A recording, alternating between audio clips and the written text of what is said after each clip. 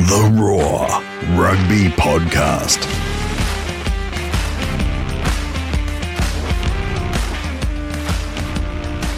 Hello and welcome to the Raw Rugby Podcast, powered by ASICS. I'm Brett McKay. The more subdued second week of the Rugby World Cup is behind us. The pool tables are now taking shape, and your place for the biggest and best Rugby World Cup discussion is the raw.com.au, Australia's biggest sporting debate. Wonderful to have Sarah Nagama back on the pod last week. A very good player in her own right, but now becoming an excellent pundit as part of the Stan Sport and the Nine Network coverage of Rugby World Cup 2023 as well. And speaking of Stan Sport, joining me this and every week, the man seen, lingering in the background of rugby heaven last week, Harry Jones. Hello, mate. How you going? How's it, Brett? In the ruins. I'm in the I was going to bring that actual ruins of Roman ruins in Lugdunum, which is where the Gauls had their capital and resisted Roman rule. It's a fitting place for me to be with how Eddie Jones has resisted all rugby doctrines, all sense, all logic, and thought that the most important thing was to put Suli Vunivalu, Ben Donaldson, and Mariko Korobetti in a kicking duel to save his skin in the World Cup. With 3 minutes to go. Those were the best three game managers that he could find in Australia. And Carter Gordon hooked. So, this is sort of the rise and fall of empires. I'm sitting here thinking, is Eddie the Romans or is he the Gauls? Is Warren Gatlin a Caesar or is he the wild, barbaric, flesh-eating guy? So which old man is best presented to take this? So I cannot wait for this weekend. This weekend's going to be questions. Yeah, unbelievable. Good questions. You are making it very difficult for me to pod with you every week. You have come to me from a pool. You're now coming to me from ancient ruins, and I am still in my bloody office in Canberra. Oh, but I haven't done it from a brothel yet, so I mean, come on. Oh, mate, we're in week 3. Tender mercies. Powered by ASICS, the Raw has in place a wonderful partnership with ASICS, the official performance apparel and footwear supplier of the Wallabies, and the wonderful Wallabies 2023 Rugby World Cup playing jersey, and the whole training ensemble is available for purchase in-store and online at asics.com.au now. Heroes and zeros, mate. I've got a wonderful hero for you this week. New Zealand beat Namibia last weekend, Friday night last week, and the hero of the weekend, very early in the weekend, was legendary former Namibian flanker Jacques Burger, watching on from home, who minutes after full time, when New Zealand beat Namibia by 70, tweeted, and I quote, "Ref cost us that one." I love it. It was like within minutes of full time. That made me laugh a lot. It's made me laugh again. I love that one. What have you got for me zero-wise? I'm an early candidate for zero is you right now for where you're coming to me from. Yeah, that's true. As you know, I've tried not to make referees famous this year or more famous than they are, so we avoid their names. But I'm going to have my 2 zeros are both referees. One is a certain referee that's usually said is the best referee in the world. And he had an early chance to insist on the shot clock, the kick clock being a real thing. Johnny Sexton lined up in a sort of a nothing game that, was never going to come down to the crunch. And so it was an early penalty. Clock goes to 62. The entire stadium knows it because they're actually counting down. And Wayne Barnes allows the conversion to go through, fearing, I suppose, that he would be called an effing disgrace. But that would have been the one moment to do it. By Johnny Sexton, yeah. Right, because then the rest of the tournament, then you wouldn't have had to do any insistence. Because that one moment, if he said, "No, sorry, Johnny, you don't get to take it," would have been brilliant. Tonga was apoplectic. The captain approached him. Wayne Barnes appeared to say, "Yeah, I got that wrong." And then for the rest of the game was really strict. But that was the moment to do it. Second one was in the lawfare between Romania and South Africa when your favorite referee, who has always been a very time-conscious man, Mathieu Renal, don't waste any time on my pitch. We play. Yeah, some clown in the upper reaches throws a paper airplane onto the field, and it wafts gently down onto the sodden pitch just missing Spotters LaRue, goes over Villy's shoulder. Villy picks it up and runs to the head officiant of the scene, Mathieu Renauns, and hands the paper airplane to him. I guess because that's what you do in World Regulation Law 47.7. And Mathieu Renauns gathers the paper airplane and then tries to throw it into the crowd and fails and is booed mercilessly by neutral and fan alike. It was beautiful. How far infield was he when he tried to throw it over the sideline? What, 2 meters? Oh, right. And still, no wonder he was booed. It nose dove immediately. Just boom. And then a medic had to come get it for him. Oh, that's brilliant. That's brilliant. I love it. Oh, I love it. Absolutely love it. We have got another very timely guest on the pod this week with the Wallabies' attention, whether they're ready for it or not, now fully turning towards Wales in Lyon on Sunday. And that gives us a chance for another return guest. The Raw Rugby Podcast. To the pod's brand new studios in Marseille we go, where we welcome back onto the pod Welsh rugby journalist and the editor of Rugby Pass, Owain Jones. Oui, monsieur. Bonjour, ça va bien? Wonderful to have you back. If you two are going to go to French for me, I'm going to have a problem here. Well, you know, I can try an accent, but no, I'm sitting about 100 meters from a huge ferry that's taking off to Corsica, which is where I'd probably disappear if Wales blow it against Australia, and kind of find myself in a small cave. But yes, heading over to Lyon on Thursday, where we'd like to have held hands, Aussies and Welsh. If the Fiji had been skittled on Sunday, it could have been a friendly gesture for first or second, but sadly now we can't be friends. Could have been very processional, couldn't it? Yeah, could have been very cordial. Yeah, could have been cordial. Have you enjoyed the first few weeks of the tournament so far? Yeah, I have. Clearly, we've got these Mondays and Tuesdays kind of elongating the competition for kind of player welfare reasons. We know that the Namibias and Romania's were probably, behind the curve, being ready for this competition. But, the likes of Portugal and Uruguay, I think everybody's spirited, or their spirits have been lifted by how competitive they've been. I know there's been a lot of investments gone in behind the scenes. Nobody wants to see the kind of 145-19 scores with New Zealand against Japan. So that's been if you're asking me a bigger question or an existential question about the World Cup, that's been generally pleasing. And sadly for Australia, first time since 1954, a in inverted commas tier 2 nation has got a famous win. But having watched Wales against Fiji in Bordeaux, it's that classic kind of sporting cliche. Everyone's got a plan until you get punched in the nose. Yes. When you see those Fijian boys slamming into contact, you just fear for your life, don't you? They are unbelievable. So it's all well and good having, these fans, and for fans to be sitting on their sofas with a beer resting on their large bellies and some pasties. But you try getting in front of Joshua Tuiasova and then guys start kind of shouting the odds. Whoa! Yeah. No, so thank you. So it's been good. Yeah. Fourth French city in about 10 days in Lyon on Thursday. Yeah, great. We're still asking the same question to kick things off as we did last time we spoke to you last year. That's to simply ask you what stood out for you on the weekend. What did you see that really floated your boat on this weekend just gone? So, out of all the games, out of everything, yeah. Again, I was in person there for Wales Portugal. Again, just a quick skip on that. It was that Wales, I think, wanted to keep Portugal on their feet. I think the assumption, maybe foolhardy, was that they'd tire Portugal out. I think the ball and play time was over 20 minutes. Warren Gatland said. So I think they really thought they'd pull away.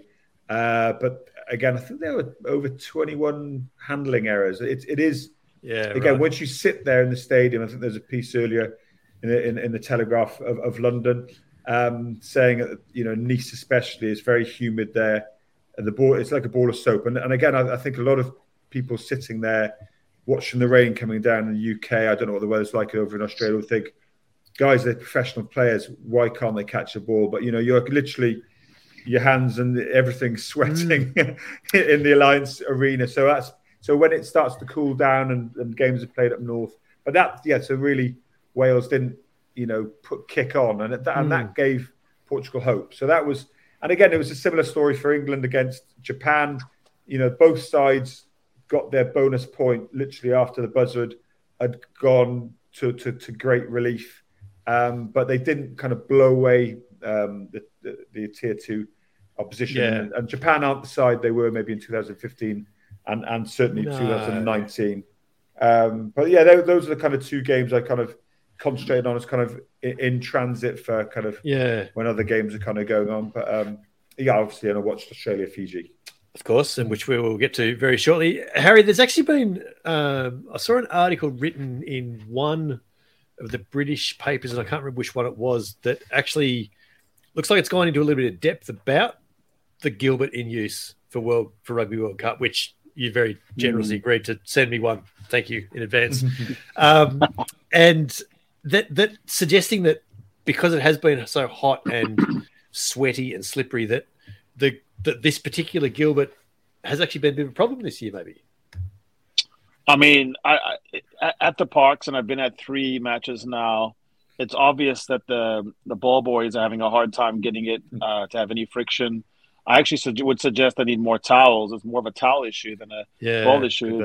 Same boy has the same towel all match, and the hookers are getting really frustrated. Yeah, give me a clean towel. I saw Wayne Barnes at one point had to. I can't think which game it was he was doing. Oh, it was obviously that Ireland game, and he only a few minutes in actually walked over to the sideline and said to the ball kids, "Can we just make sure that we've got a ball ready, please?"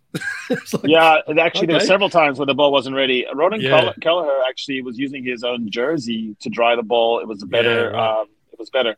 For what stood out for me on the pitch and off the pitch. Off the pitch, it's the spirit with which rugby is attended, and the way that rival fans mix and mingle with neutrals. So many neutrals in Nantes and in Bordeaux had adopted a team.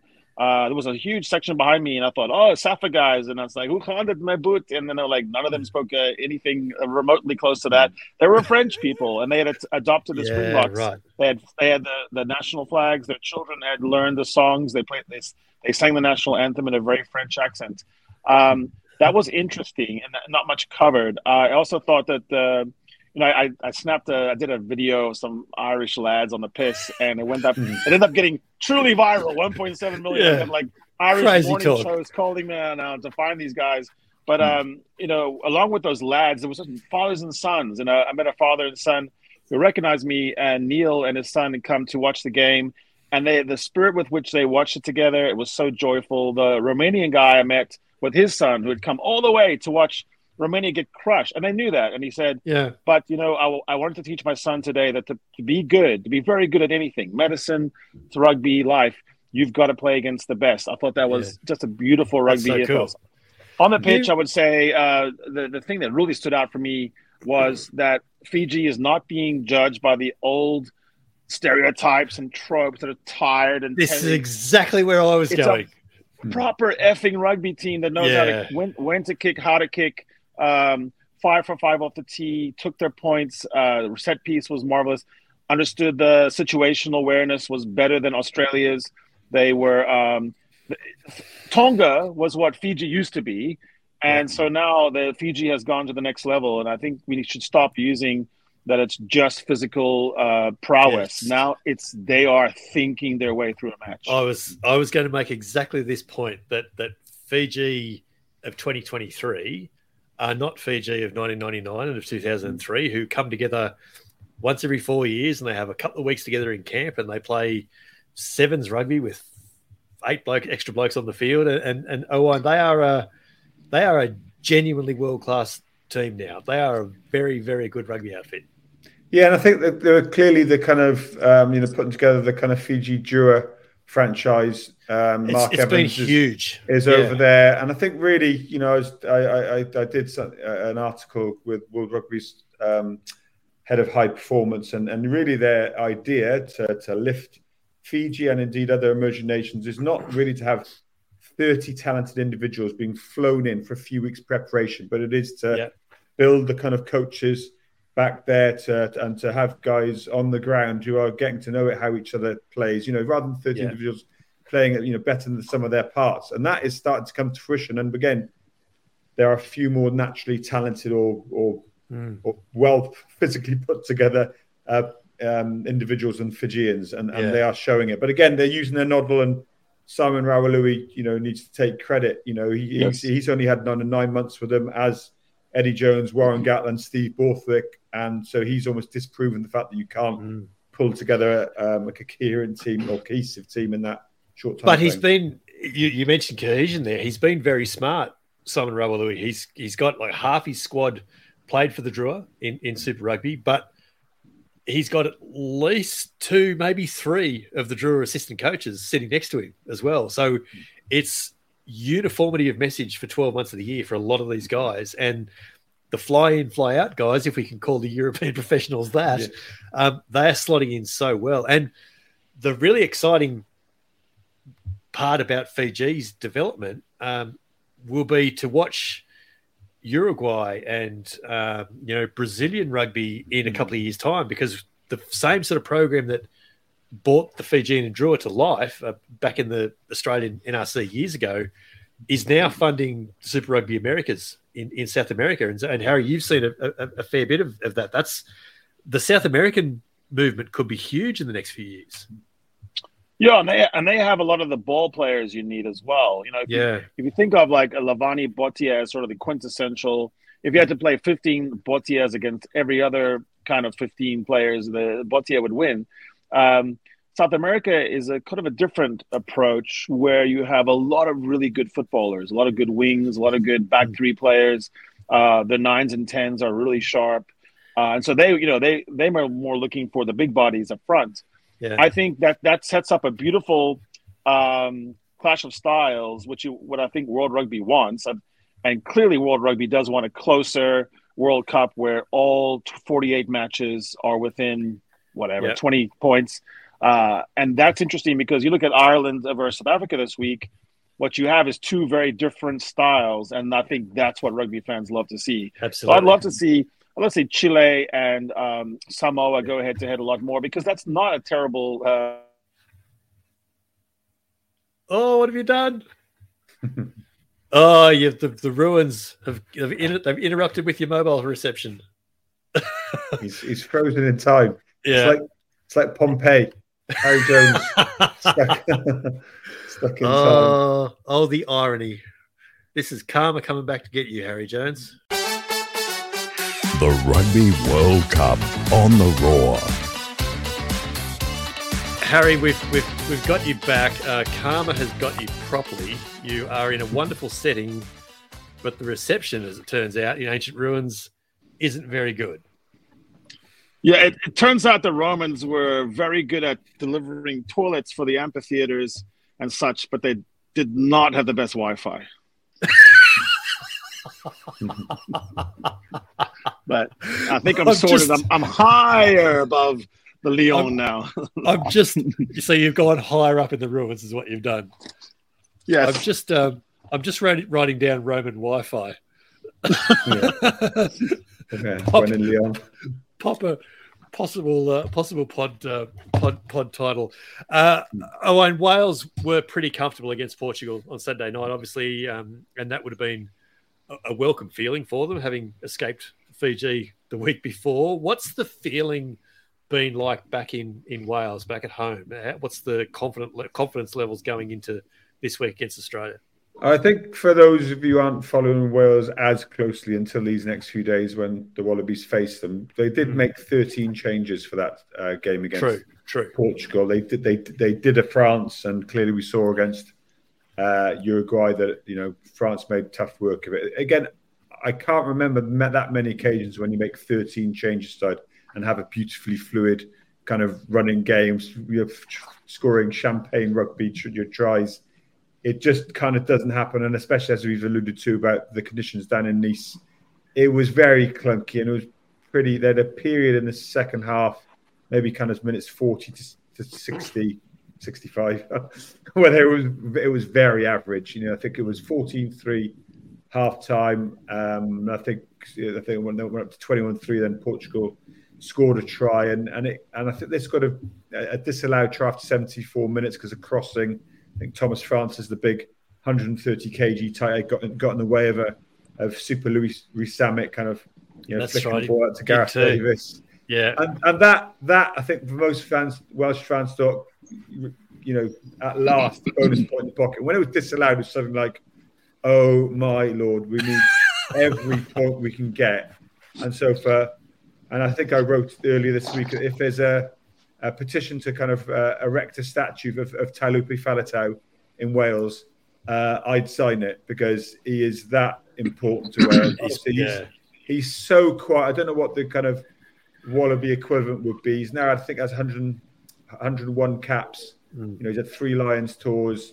He doesn't say much. He's married to the sister-in-law of Welsh superstar Gareth Bale, which I don't know if everybody knows. Oh, I didn't know that. No, he's just such a laid-back fella. But what a player! What a player! So he saved Wales' bacon again. He strikes me very much like Todd Kefu. He just used to get the job done, and the whole build-up for Wales has been, or up and down is probably the way to describe it. So how are they tracking now after a couple of really good points-earning games? Well, I think if we just rewind, to the kind of Six Nations, it was fairly average. It was almost only the final game against France that Wales started playing a really natural offloading game. They actually played pretty well. They lost to France, a very, very good French side.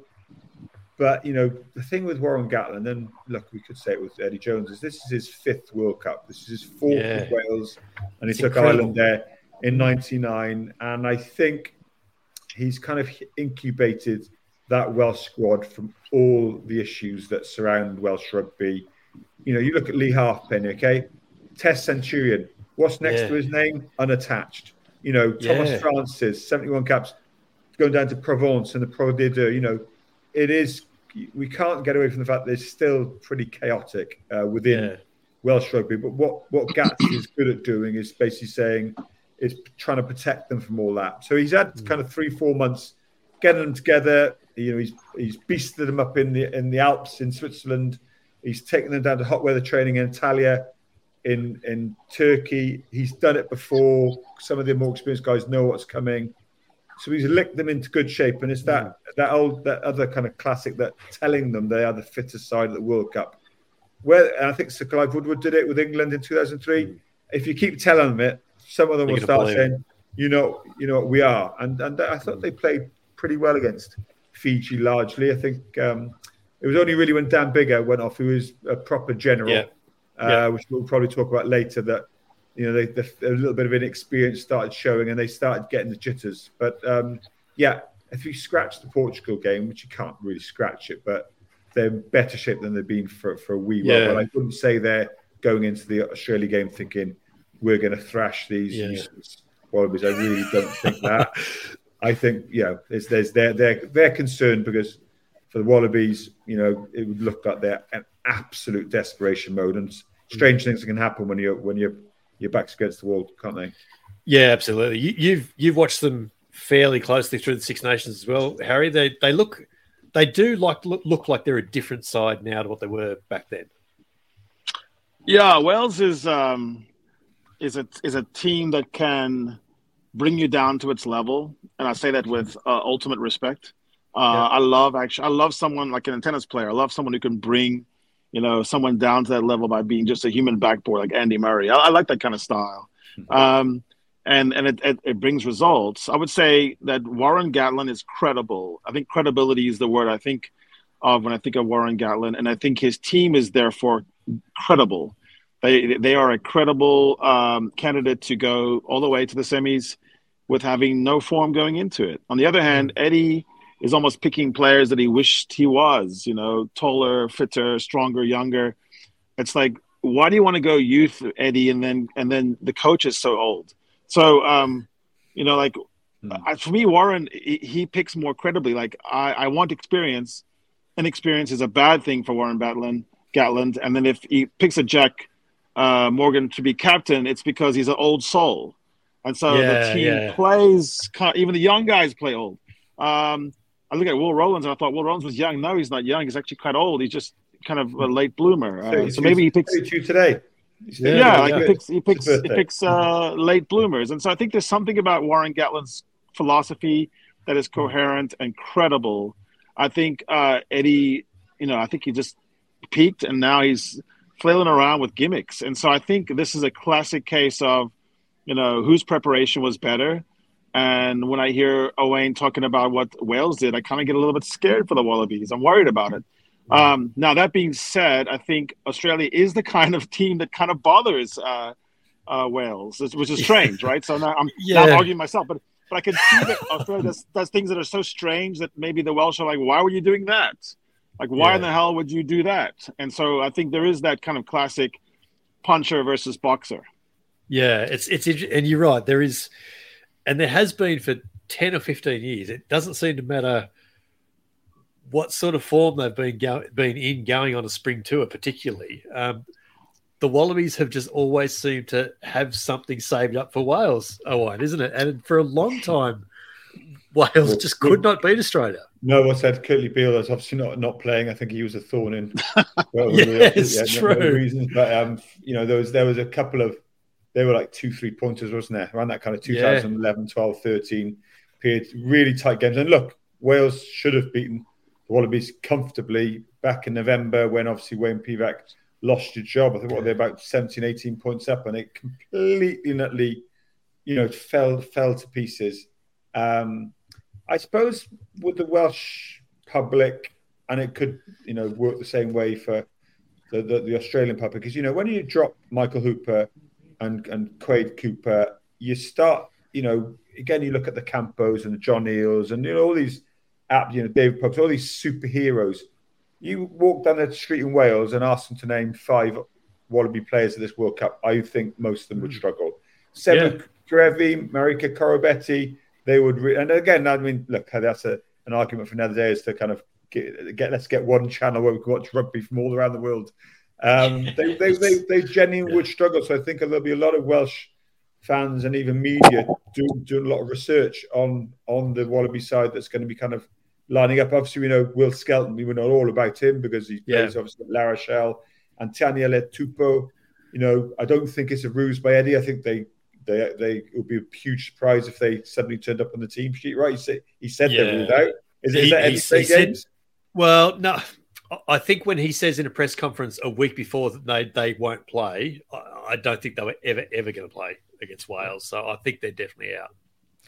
Yeah. So you looked at them, and again from a layman, I don't know the Wallabies as well as you, but they just look at Wales when Dan Biggar's gone off the pitch. That experience. It's look, we all love to see these great guys or youngsters coming through, but you've got to have that smattering of appearance. And for Wales, they're likely to have Liam Williams over 80 caps, at full back. George North, 110 I counted it up last week. Counted it up, sorry, for my column this week. The team that played Fiji had 1,006 caps or something like that going into that game. Yeah, it's incredible. And Alan Wynne-Jones retired because it would have been a lot more. Exactly. And Justin Tipuric and Rhys Webb. And again, that's what Gats has kind of said, is he's really trying to bring in this. And again, I know it's been talked about a lot with Eddie and kind of building for 2027. And now a lot of coaches would go, let's start after the 2023 World Cup. He's gone early. He's the youngest squad at the World Cup. But just to kind of for your kind of listeners. Go on. Yeah. Owain, so the downside of experience is always physical frailties or fragilities or the difficulty of recovering. Is there anyone in the Welsh squad that you look at and wonder, did we hang on too long? A George North or someone else? Well, George North's amazing. He's still 31. I think most people would put him at about 43. It's incredible how long he's been around. I think Dan Lydiate, the old Welsh warrior, is 35. I think, he's been an incredible servant to us. Look, he may get a call up. I'd be surprised. I think he's he's put himself on the line for Wales so many times. And Lee Halfpenny, they're probably the two guys, the two senior guys in the squad that I don't think will feature in that 23. But I was just going to say earlier that as much as he's got that spine of experience, he's got guys like, Jack Morgan's 23, Tommy Reffell's 24, Derry Lake's kind of 24, Relusory Summit, he's 22. Yeah. He's been around a little bit of time. Mason Grady's young guy, he's 21, huge centre. Christ Shunza, David Jenkins. There is a spine there that he's bringing through for 2027. In 4 years' time, Wales probably will have, I would say, a better side than they have in 2023. There is about 7 or 8 players that, and I think we think Australia should be. Australia have to be in that position, guys. They're hosting a World Cup. They've got a Lions tour before that. Yeah, they have to get it right for 2027. That's me looking outside, looking. No, you're spot on, and they have to get it right for 2027, Owain, because they abandoned their plan for 2023 2 weeks out. To change for 2027. So they've absolutely got it right. We will absolutely get into previewing this game in just a minute. But I did want to ask you before we moved on completely, what have you made of the other contenders so far? And obviously that's South Africa, it's France, it's Ireland, New Zealand are in a funny sort of position. But what have you made of those top teams on the other side of the draw? I think France will be so glad to have got that win over New Zealand, because again they didn't play brilliantly, because it settles the nerves. Because you get that, I think, didn't they lose to Argentina in 2007 on the opening night, and it just set them off on when they went out in the semis to England. But it just is a different feeling around France. I mean, President Macron didn't get the best reception. I don't know if you picked that up. I did say that. There's plenty going on off the field, but certainly Les Bleus, and look, I've been in the Stade de France or the Parc des Princes before that enough times to know that the French can turn on their own. But when you get Kylian Mbappe and some of these French football superstars, they attach themselves to winners. So I think at the moment, there's a different feeling. Again, Fabien Galtier has brought a pragmatism, again, which is kind of a dirty word in England at the moment because they're playing not that exciting in rugby, but in France there's an acceptance that they want to play winning rugby as well. I mean, we were all distraught that Roman Ntamak, that hugely handsome 10, runs it out from behind the post, was missing. But they've got plenty of kind of guys who can kind of turn on. So if France will have just be glad to get those 2 games out of the way. Ireland, we had a beautiful piece written by Graham Simmons yesterday. He kind of said he says they're more Mozart than Beethoven. They play in beautiful patterns. Oh, wow. Behind them, he's a wordsmith, all right. Yeah. But behind the scrum, they play in a way that, the Welsh backline, and you could say Wallaby backline, England backline they're just wow. How do you make everything kind of come together and look so easy? And again, it could be verging into the stereotypes that I think with Ireland, you worry if Johnny Sexton goes down or Tyke Furlong, maybe even Peter O'Mahony or Caelan Doris. I mean, so the elephant in the room here is a rather large elephant, and it's the Springboks. And I watched them against the All Blacks at Twickenham, and I was pretty blown away by them. And I'd say for me, the Springboks, although they've just lost Malcolm Marks, which is a big blow, but it's a bit of a swapsies cards, and Handré Pollard's kind of come in, so it's not. They're swapping one World Cup winner with another. just brought in a little-known hooker named Handré Pollard. Yeah, he played hooker at school, guys, when he was 8. I just want to point that out. Did he? Yeah, righto. Well, right. What Jake White did say, I did a column with Jake White, and about 7 or 8 days ago, he said, 6 days ago, he said, get Pollard in. If he can only come in as a hooker, get him in as a hooker. But whatever it takes. Harry's been referring to Handré Pollard in our international chat group. He's been referring to him as Bok 33A for 6 weeks now. Yeah. Well, he's on something, isn't he? And I think was interesting because Razzie said they're not going to risk him for the Ireland game, as in they know he's not got much rugby in his legs, and they're kind of saving him. But yeah, you think there. I mean, again, we've all almost discounted the All Blacks. It would be a surprise if they went and won it this time. But they're there. They're there and they're thereabouts, and that makes them dangerous. Rugby on the Roar. Oh, and I mentioned before that there is just always something in Wales and Australia games. How does Wales feel like they match up with the Wallabies this time around? Well, as you've alluded, the experience gulf is enormous. Yeah. I think they're a little bit concerned about the Wallaby line out. I think Dewi Lake, and again, it's a toss-up here with whether Ryan Elias, who's had his own problems with his darts, as we say, will start, or Dewi Lake. Dewi Lake is a monster. He is a real. You look at him. He is an athlete. You know, he's fantastic on the loose.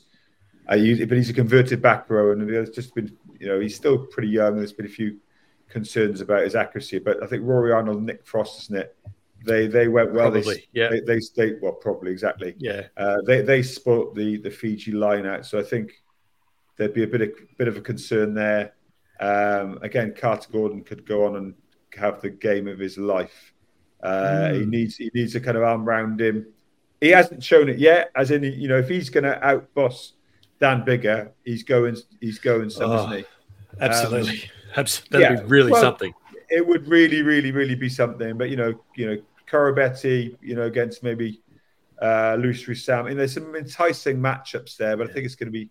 We know it's going to be one up front, and again, not having the heft of probably talking about 280 kilos of Will Skelton and Taniela Topo. And I know it's not just about size, but they're seriously difficult boys to stop when they get on the bounce. So I think the Welsh tackers would be glad to not be face up against them.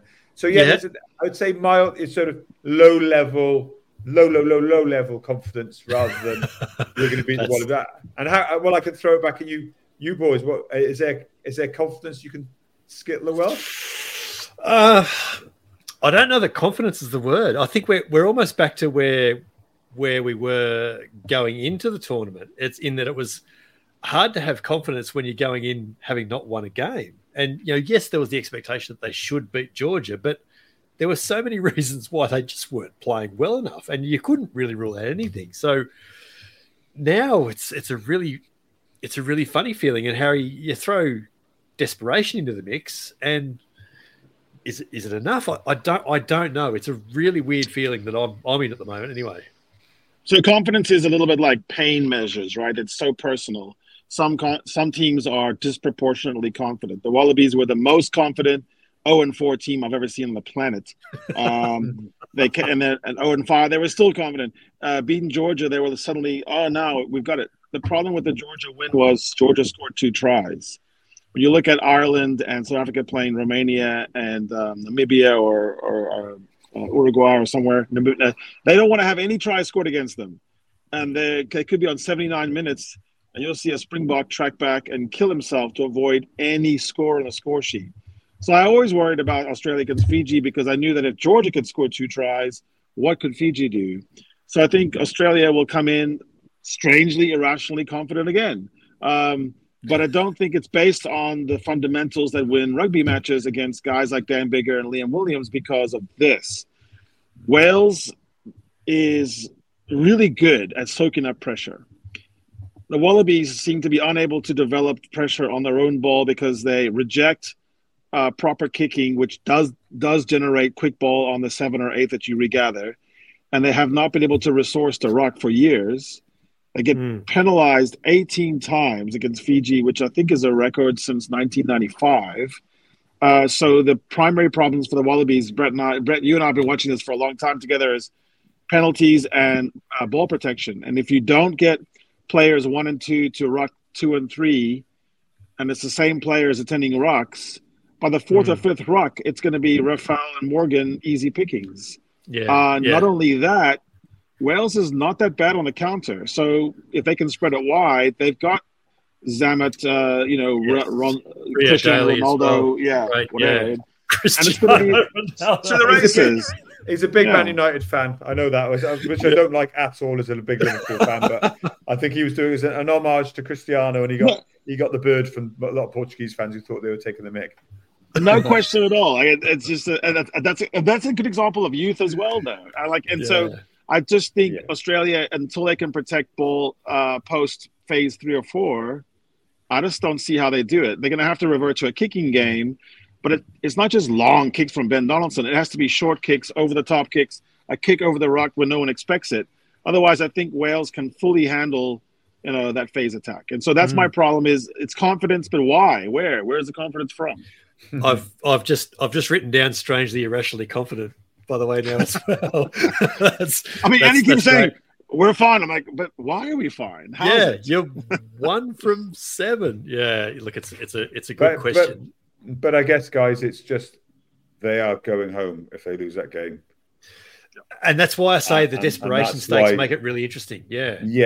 Now, Wales, again, I think everyone's forgotten that Georgia beat Wales at the Principality in November. So, God, as they said, even if Wales get a losing bonus, I don't know if any of us can see it being more than a 1-score game. I can't see the Wallabies running away with a 25-point win, or indeed Wales running away with a big win. So on that, a lot of the commentary in social and online around the Wallabies at the moment is not around can they get a bonus point win, but it's very much can they stop Wales getting a losing bonus point. So it's that thought. Never mind 4 tries. It needs to be 8 points or more. And it doesn't even matter if it's 9, but it's just as long as it's not 7 or 6. If there was ever a match that is predestined to end in a draw, this is it. Yes, this is it. Yeah, well, that is not a crazy suggestion, Harry. No. That is not a crazy suggestion. And here's where I will absolutely admit that I don't know how that would play out in terms of the head on the table. I don't know. The Wallabies don't want to draw. No, that's probably true. That's probably true. My GCSE maths would suggest that. They don't want to draw, boys. Are you seeing any surprises in the way that Australia are trying to play, Owain? Are you seeing glimpses out of Eddie Jones's Australia that you saw out of Eddie Jones's England for the previous 7 years, for example?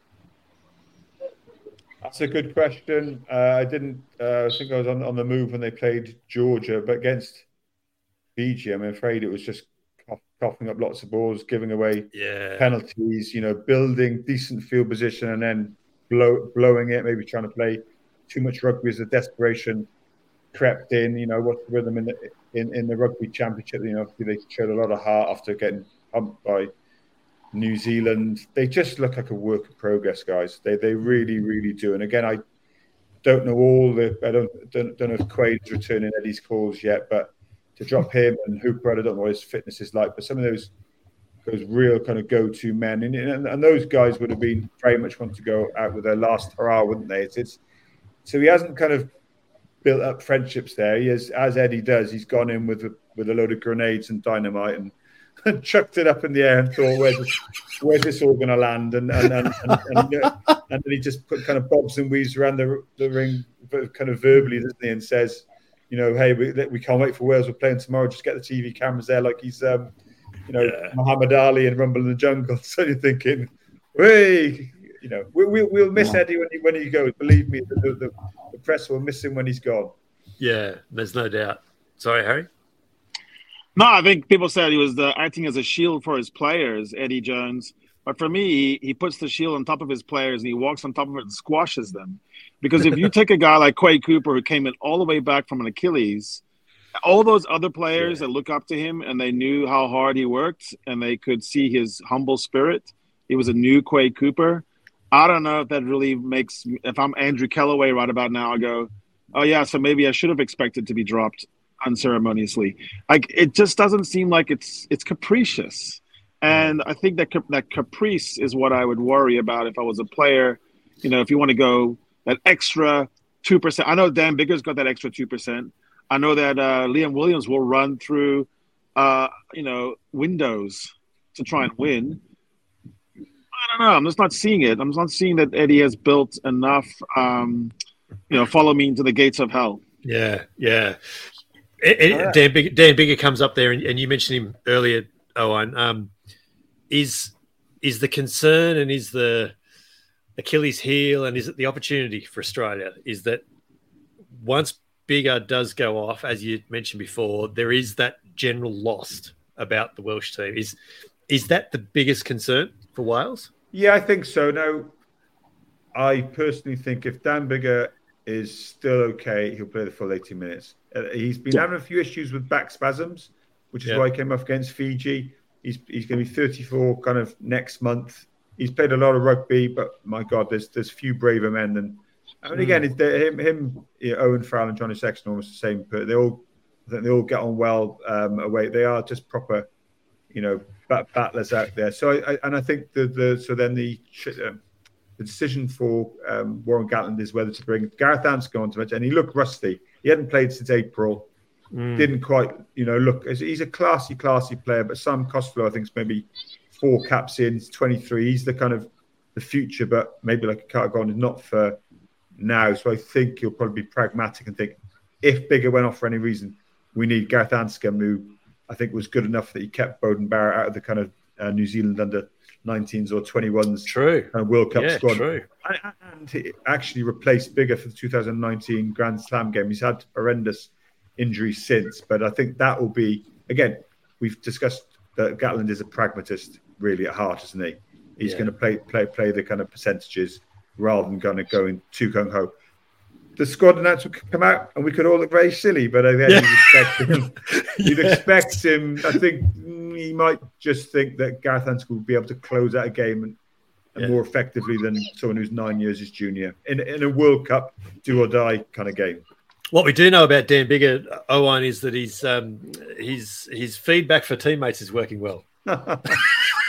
Yeah, his mouth is fine. Yeah, it's funny enough. I saw. I mean, you may have seen. He gave Rio Dyer a few harsh words on pitch because he chucked him a ball in the middle of nowhere and he missed it. And obviously George North's about 15 kgs bigger, and he's a big man, George, but he's a very kind of placid, gentle guy. But I think if you've been around Dan Biggar in camp for long enough, you won't take it to heart.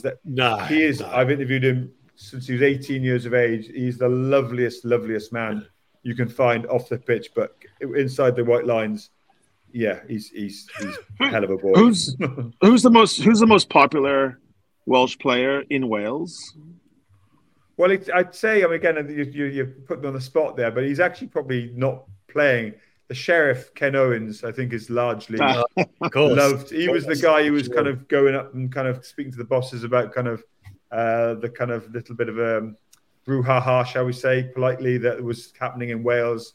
Yeah, the Sheriff has got a back injury. I think he could even be, if they had issues at hooker and they move on, he could be come back in. But everyone loves the Sheriff. He wears his heart on his sleeve. But but Biggar will be a big loss.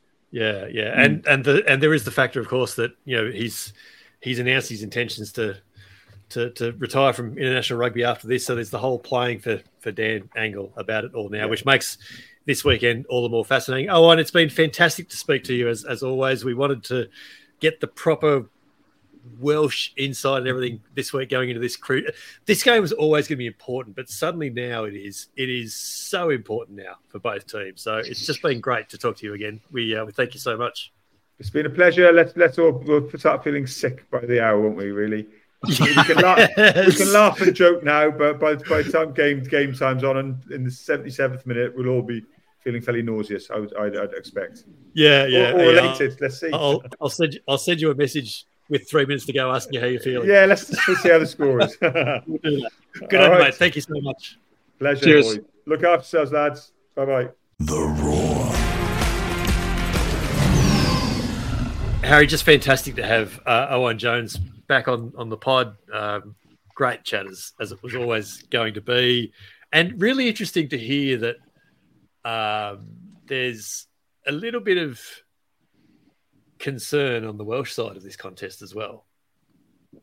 As there should be. Owain is such a good, knowledgeable guy. He knows that the matchups are everything now when you get into the business end. So France versus South Africa is very different from Ireland versus France or New Zealand versus Box versus, So I think Wales, Australia has always been a problem for Wales. Yeah. It's just the way it is. And to me, it's like the unorthodoxy of the Wallabies really troubles Wales because Wales almost relies on their opponents playing properly. So when Wales played France in the Millennium, when I was there, I think it was 13-9. And the French struggled because the French kept doing things they're supposed to do. They exited properly. But what if the Wallabies decide to just exit, the wrong way? Take the wrong exit. That's a great question. Suddenly, what are you doing? Running from behind your post. So, I mean, the French don't really do that. I know we pick on the exceptions, but the French really play pretty percentage rugby nowadays. So I think there's that. And I think also you could beat up Dan Biggar legally. I'll point out legally, everyone. But you could just have people smashing into him all day long. And the Wallabies have done that before. Yeah. They have done that. So it's a legitimate thing. I wrote on Tuesday that the Wallabies have just got to try and find a structure. But they've got to try and find a structure to out-structure Wales of all teams, which is going to be hard, but we'll see how it goes. Here's a little tidbit. I'm not going to go through the all the scores on the weekend. We all know how that all played out, but here's a little tidbit for you. Fiji beating Australia 22-15 as they did is the first game of 16 played so far where Team 2 has beaten Team 1 on the draw. Yeah. So, I mean, I don't know what that means, but I find that kind of thing kind of curious. So we'll see how that plays out because Australia are Team 2 this week. So let's hope that that's repeated. There is some interesting games, though, in coming into week 3. Kicking off on Thursday night, Italy-Uruguay could be anything. Even Argentina, Samoa on Saturday could be great. Georgia-Portugal could be great. Obviously South Africa, Ireland on Sunday is going to be brilliant, and we'll have one of our post-match Twitter chats after that because it'd be mad not to. But then Scotland play Tonga, and then Wales, Australia to finish the weekend. There is some. I'm glad I banked some sleep last weekend because there is some brilliant rugby coming up this third weekend. So last weekend was all about mismatches and how you watch, how you measure a mismatch. And there's actually some interest in there, the top teams do actually look at that as a way of, who's going to be in the squad for the big matches. And so some players are playing their way in. This weekend is a reversion back to the really tasty matchups, just like the tournament started with. And I think just like where the French needed to win the first match more than the All Blacks did, Ireland needs to win this more than the Boks do. You get the feeling that Farrell knows that about his team, that going wire to wire, being number one and being unbeaten for so long, that a loss would affect Ireland more than a team like the Boks who are led by, highly maverick individuals who can always find a way to tell their players it's okay.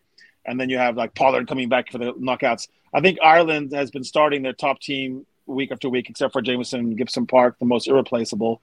And so they kind of have to win. And so that's an interesting matchup. I'll be there, obviously. And I think Argentina, Samoa, as you say, I think Samoa should be considered favorites for that. You look at the game line percentage in the tournament, Samoa's up in the top group with Ireland and the South Africans. You look at the one stat that worries me about the All Blacks, actually, by the way, I think you posed that question to Owain, is what happened to the All Blacks. They are not finishing their line breaks. You look at every other stat, they look okay, but when they get an open space, that dreaded All Black moments, they're not really finishing. So, and that's where I think, you could look at the Welsh and the Aussies and say, who's going to finish their breaks better? Who's going to execute on those little moments when it matters? And I think that's what I'm going to be looking for in Lyon this weekend is when you get those 5 or 6 opportunities, as much as we bag these young guys and say maybe they shouldn't have been picked to be, they could still step up. Ben Donaldson could write his own story. Carter Gordon could change history by being that guy. So it's all to play for. It's going to be a magic weekend. Yeah. I don't know who planned this or how it all came, happenstance, accident, but it's really setting up as a hell of a weekend. And I should also drop at this point that we'll be in Lyon. Jet Parks are the I was going to say this. It's going to be a big weekend in Lyon, isn't it? Tell us about this event on Sunday. There is a place on the river. There's 2 rivers in Lyon, the Saône and the Rhône. The Rhône is the most famous, and we're going to be right there on the Grand Hotel du complex right there in the heart near Republic. Plenty of parking, plenty of training and buses. We're going to be at a place called Cabistan with Shawnee Maloney, one of the friends of the pod.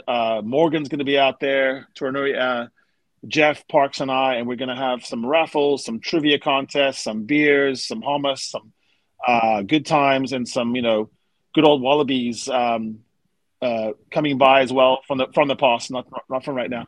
And starting at 2:00, we're going to have a little game prep. Because the game's at 9 p.m., by the way. Yes. So you have a long time. You might need to have some Asahi beer and have some fun. We're just going to tee it up. Look, it's do or die. It's time to just, believe in miracles and fun and have a good time. And I'm looking forward to meeting a lot of the Roarers and other Wallabies in town. Yeah, and I've been hearing on multiple pods in recent days and articles and all that Leon is just a flood of gold right now. It's like all the Australians are landed there, and it sounds like it's going to be a great event on Sunday. I hope it all goes very well for you. I fear for the state that you'll be in for the instant reaction after that game, but anyway, we'll deal with that at the time. You got to push. You got to push through. It's the championship minutes. Yeah. Indeed, mate. A little bit of news over the last 7 days. Obviously, Malcolm Marx was ruled out of the Rugby World Cup on Thursday last week after he pulled up lame at training. Turns out to be likely an ACL tear. It wasn't actually reported or confirmed as such, but he's gone home with a serious knee injury. So that seems like that's that. Scotland have replaced injured hooker Dave Cherry with Stuart McAnally in their squad. Cherry suffered a concussion after a pretty nasty accident in his hotel, by the sounds of it. Slipped on stairs and had a head injury. So he was ruled out of several games to play. So McAnally, who captained Scotland at the 2019 World Cup, is back. The Namibian centre Leroux Milan underwent surgery early in the week. He had that really, really bad fracture and dislocation of his ankle during their 71-3 loss against New Zealand and in Toulouse. And it was actually really cool to see the New Zealanders signed the number 12 jersey for him. And I even saw on the socials Anton Linnett-Brown and a couple of the other All Blacks went and saw him in hospital after he'd had his surgery. So that's very nice. That's just nice. You like seeing that sort of thing. Will Skelton and Taniela Tupou, as we mentioned with Owain there, Eddie Jones post-match after Fiji said that they won't play against Wales. And so that probably means they're fine and they'll be named, but we'll find that out later in the week. England flanker Tom Curry got the standard 6 weeks down to 3 weeks -1 for his high tackle in the first week again. And I think, mate, that is about it. Sam Whitelock became the most capped, or drew level with Richie McCaw as the most capped All Black in New Zealand's win over Namibia as well. And I should mention that a try just before halftime against Tonga was enough for Johnny Sexton to go past Ronan O'Gara as Ireland's top point scorer as well. So that is about that, I think, mate. Just a reminder that the Raw has absolutely got you covered for Rugby World Cup coverage as much as you can handle or not. We've obviously doing our thing on the podcast during the week, and Harry and I will be here each week having the great conversations that we are with more and more wonderful guests as we carry on. And we will keep going on Wednesdays for the next little bit while the Wallabies pool games are on Monday morning Australia time.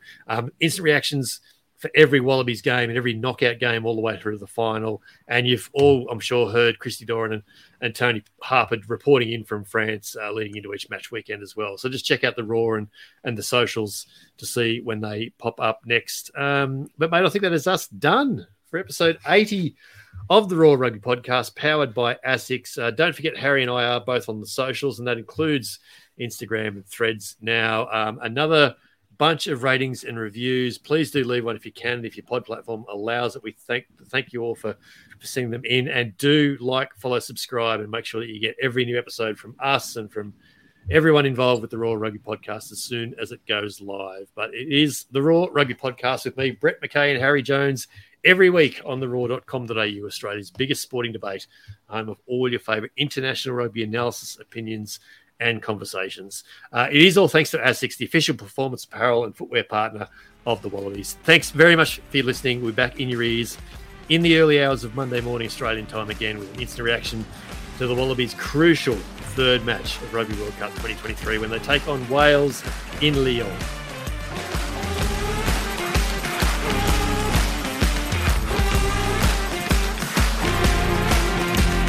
Come play with us In the ruins with no Wi-Fi. A special spike.